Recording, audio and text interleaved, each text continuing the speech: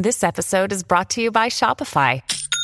Forget the frustration of picking commerce platforms when you switch your business to Shopify, the global commerce platform that supercharges your selling wherever you sell. With Shopify, you'll harness the same intuitive features, trusted apps, and powerful analytics used by the world's leading brands. Sign up today for your $1 per month trial period at shopify.com/tech, all lowercase. That's shopify.com/tech.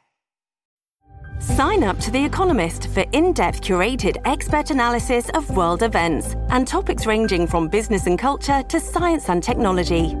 You'll get the weekly digital edition, online-only articles, curated newsletters on politics, the markets, science, culture and China, and full access to The Economist Podcast Plus.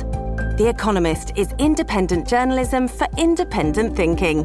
Go to economist.com and get your first month free.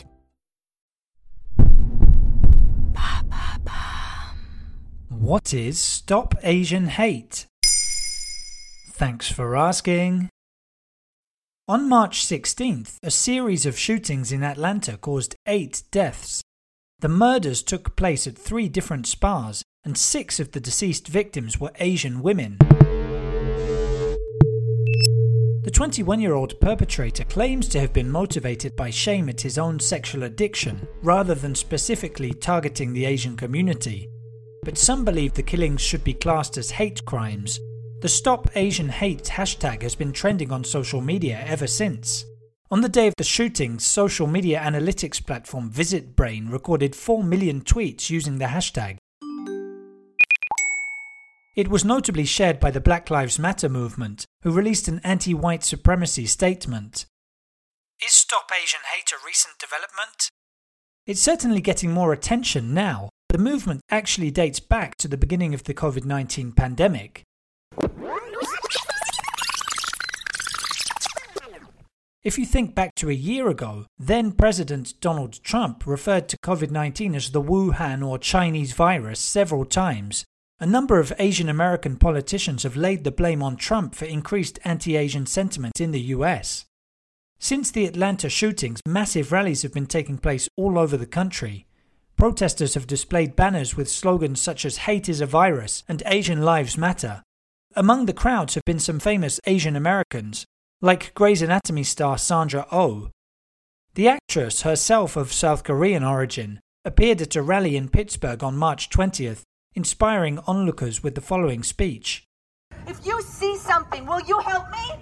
Yes. If you see one of our sisters and brothers in need, will you help us?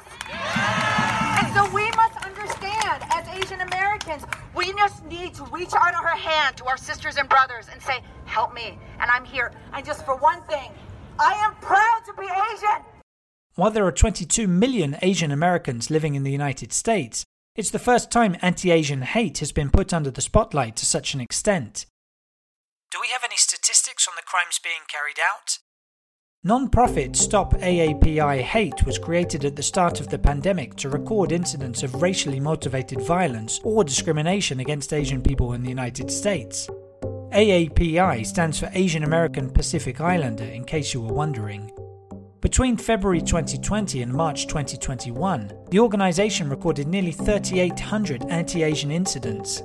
The most common type of act is verbal harassment, accounting for 68% of all those reported, while physical assault accounted for 11%. Women are more likely to be victims than men. There you have it. Now you know what Stop Asian Hate is. In under 3 minutes, we answer your questions. What would you like to know about? Use the comments section to ask your questions on the podcast platform.